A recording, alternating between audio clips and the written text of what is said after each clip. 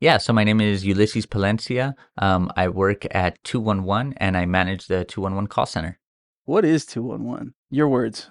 211 is an information and referral line, and it's really tied around like the social services world. So anything to do with, it could be food insecurity, housing, things of that nature, but it can definitely expand into specifics depending on any programs that we may be involved in. So that's where the referrals portion of it can tie into it. So for example, a lot of what we see is like rental assistance. People just struggling. It's rough out there.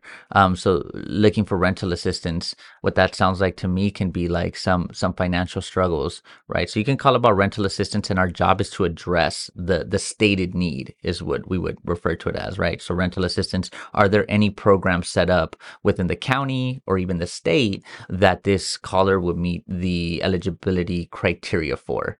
If there is a program, we would let the person know about it. In the past, we've participated in programs like the Housing is Key program, which was set up for rental assistance that was back due to the pandemic. We were a partner organization where we would fill out the application for the person, essentially kind of case management with them. Once we address the stated need, when we're doing this correctly, then we're also going to offer information on other topics that may be tied not just to rental assistance, but to financial needs. So, how about utilities? How are you doing with food? Like if all of your money is going towards trying to pay the rent, how are you taking care of everything else? So, really trying to address those unstated needs as much as possible whenever we're allowed to, so that a person could have everything they need to really try to, get back on track, or at least know where they can access the stuff that they need in order to be good. Tell me what 211 is not. So we don't recommend anything, right? So we don't say like, hey, this service is better here than there. Our role is to inform you of the services, and then you as a client can make an informed decision about what's best for your household. We're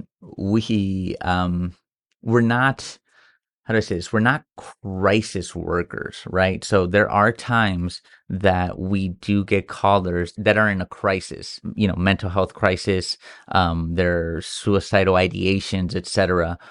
We aren't crisis workers. We will do our best to provide you the information and even connect you to the correct crisis lines, like to start local. So the CSU, are you currently in a state where you need to access a safe space? Is it a 988 call where you just need to talk to someone about the suicide ideations that you're having? But there are times when, in those situations, the person on the other end, they've already established the rapport with the first person that answered the phone, and it happens to be us.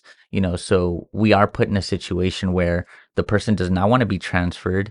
So we're not going to do it against their will, but we're doing our best to navigate that type of situation to at least calm the person down or get them to a little bit more of a calm state where we can discuss the options where they're going to get that professional assistance, right? Do you need a therapist? Do you need a psychiatrist? That's not us. But if we need to take 30 minutes on this call for you to get it out, we can listen, and then once we get to that level, our job is to make sure we get you to the professionals. The most recent fire that we had, one of the things that the county was big on mentioning was that people at 211 could help citizens who maybe weren't computer savvy.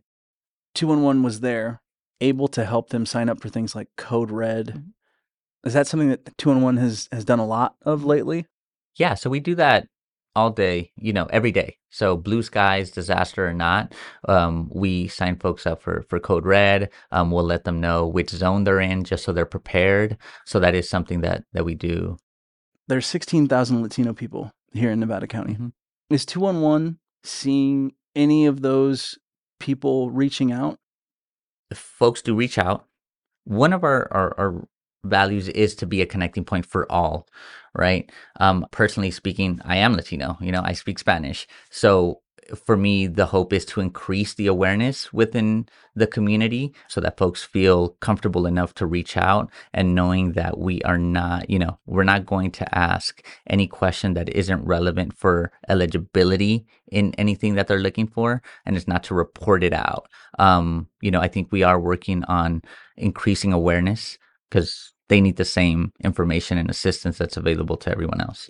So one of the things that we've done to try to not just like check multiple boxes. So we're talking about emergency preparedness. So we have a loteria for emergency preparedness specifically to try to educate the community in a not so intimidating fashion. So how do we start the conversations about, where do you get your information? Do you have a go bag ready? So all of that is emergency notifications, right? That's one of the playing cards. So really try to increase targeted outreach, right? We just created some stickers where our logo is, the background, instead of using our regular colors, are patterns from the culture, like from Central America, from Mexico, right? So try to indirectly let folks know.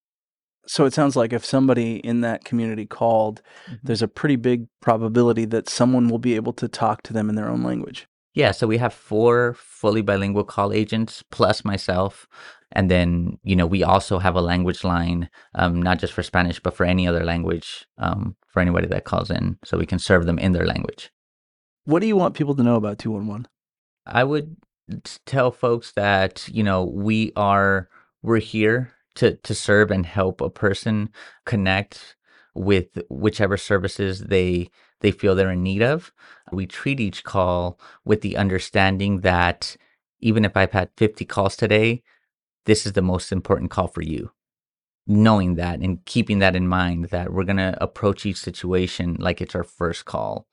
And at the end of the day, we're all, neighbors, local residents of the area as well. So, there's a lot of those things that we understand when it comes to, hey, my power's up. I haven't showered in 3-4 days.